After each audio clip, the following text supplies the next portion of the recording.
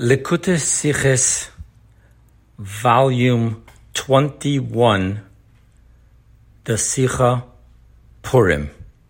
Title, Jerusalemites versus Babylonians on public service.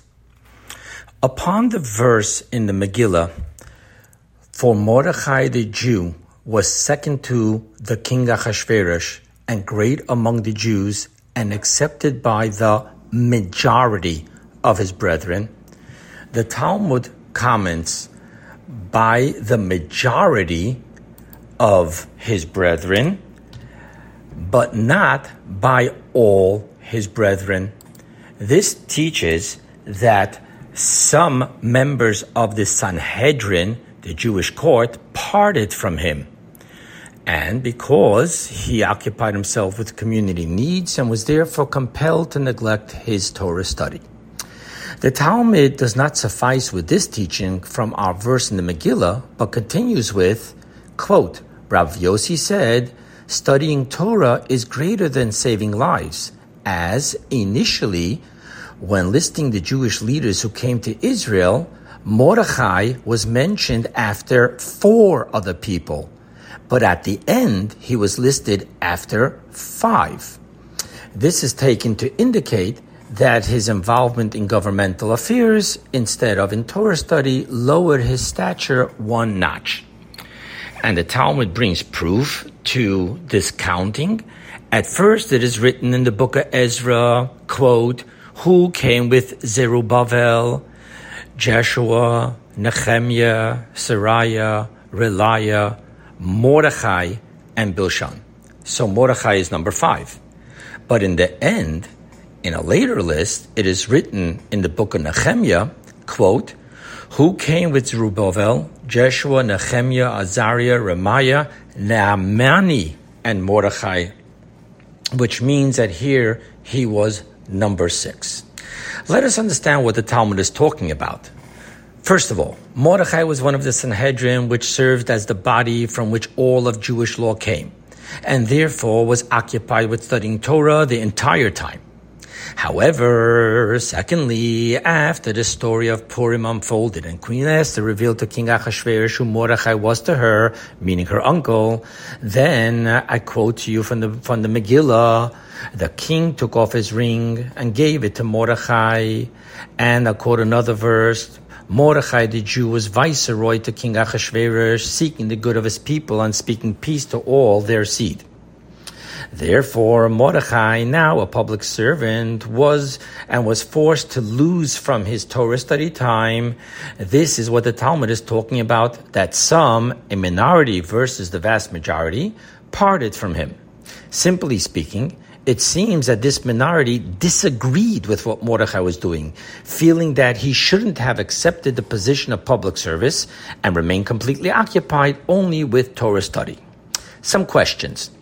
Number 1, we are speaking of the Sanhedrin ruling that Mordechai shouldn't have given away his Torah study for seeking the good of his people. So why does the Talmud need to bring other verses of other Torah books to prove, quote, studying Torah is greater than saving lives, end quote? Question number 2, why was Mordechai demoted but 1 level from listed as number 5 to number 6, when his being pulled away from total devotion to Torah study should have removed him entirely from being in the Sanhedrin? Lastly, question number 3, either Mordechai should have proven that his behavior is in accordance with Torah, or he should have resigned from public service and returned to only studying Torah. The answer lays in the wording, quote, accepted by the majority of his brethren, end quote. Torah law follows the opinion of the majority. However, 1, in Torah law, when there's a majority and a minority, the minority must subordinate themselves to the opinion of the majority, with one ruling remaining upon all of them. Hence, why did the minority still, quote, parted from him, end quote, when the majority was in favor of what he was doing? And a second question, the 2 statements of the Talmud are now in contradiction to each other, as the first rules that Mordechai was right, being that he was accepted by the majority of his brethren. taking from his Torah study time for saving lives. While the second statement says, quote, studying Torah is greater than saving lives.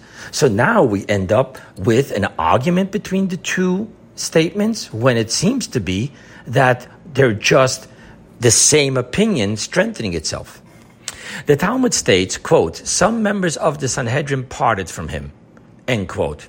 It doesn't say disagreed, or another normal terminology is were not pleased with him. It just says parted. Why? Because they did not disagree. Even the minority did not disagree with what Mordechai did. Only that they felt that it was not a way for them. Hence, they parted from what Mordechai was doing. The explanation. After departing from Russia and settling in Poland, Rabbi Yosef Yitzchak of Lubavitch called a meeting of rabbis and community leaders to work for the betterment of the situation of the Soviet Jews. Among those who were invited to attend and to get involved was Rabbi Yosef Rosen, the Rogatchover genius. Now, in response to the request being made of him to take from his Torah study time for, quote, seeking the good of his people, end quote, the Rogatchover genius explained, quote, the Talmud states the sages taught the early generations of pious men would wait 1 hour, pray 1 hour, then wait 1 hour again. Now, since they would spend 9 hours per day in prayer, right, 3 hours each for the morning, afternoon, and evening prayers, how is their Torah preserved? And the Talmud goes on to answer, rather because they were pious, they merited that, their Torah is preserved. That is the Babylonian Talmud. However, in the Jerusalem Talmud, the answer is, quote, because they were pious, a blessing was given within their Torah. Now, Rashi explains the is preserved of the Babylonian Talmud to mean in their hearts, for they would not forget their studies. While the Pnei Moshe explains on the Jerusalem Talmud's version, a blessing was given as, and he explains this to mean, they were successful in understanding and becoming wise immediately and were not needing to wait until they understood. So there was a blessing, not just that they were preserved, but they had a blessing in how quickly they understood. Now, he continues, the Rogatchover Gaon. According to the Babylonian Talmud, while what they studied and understood at a normal pace was preserved, nevertheless, there was no novel addition to their Torah study. While according to the Jerusalem Talmud, there was the unique novelty that what would normally take a while to understand, they would understand immediately. Now, however, concluded the Rogatchover Gaon, being that the law is according to the Babylonian Talmud, hence my participation would cause a lacking in my Torah knowledge. Hence, I cannot give up my time of Torah study, even for this noble cause of working for the betterment of Soviet Jewry. Now, I would suggest that this is obviously because there were others to do the work, but he himself had to focus on his purpose in life, which was Torah knowledge. Now, the difference of opinion between the Babylonian Talmud and Jerusalem Talmud is based on the different study approach of each. The methodology of the Babylonian Talmud is, I quote to you from the Talmud, upon the verse in Lamentations, he has made me dwell in dark places. Rabbi Yirmiyah says, this is the Talmud of Babylonia. Meaning with an elucidation process of taking and throwing, shaklavitaria, questions, answers, and contradictions as one who is searching in the dark. Now, the study methodology of the Jerusalem Talmud is, and here I quote to you from a book of the Mittelter Rebbe, quote, as one who sees something in the light, end quote. Therefore, the Babylonian Talmud only speaks of, quote, their Torah is preserved. Why? Meaning they would not forget their study, but not of, quote, successful in understanding and becoming wise immediately, end quote, which is contrary to the Babylonian Talmud's methodology. It's about working your way through in the darkness. It takes time. However, the Jerusalem Talmud speaks of, quote, successful in understanding and becoming wise immediately, end quote, which fits perfectly with its, quote, as one who sees something in the light, end quote, process. Let us now return to Mordechai, majority of his brethren, and some members of the Sanhedrin.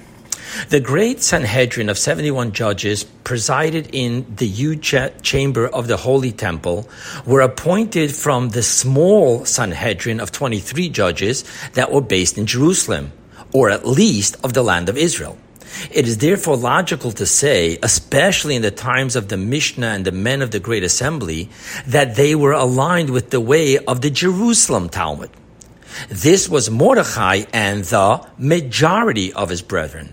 However, there were also some members of the Sanhedrin, the minority, who came from Babylon.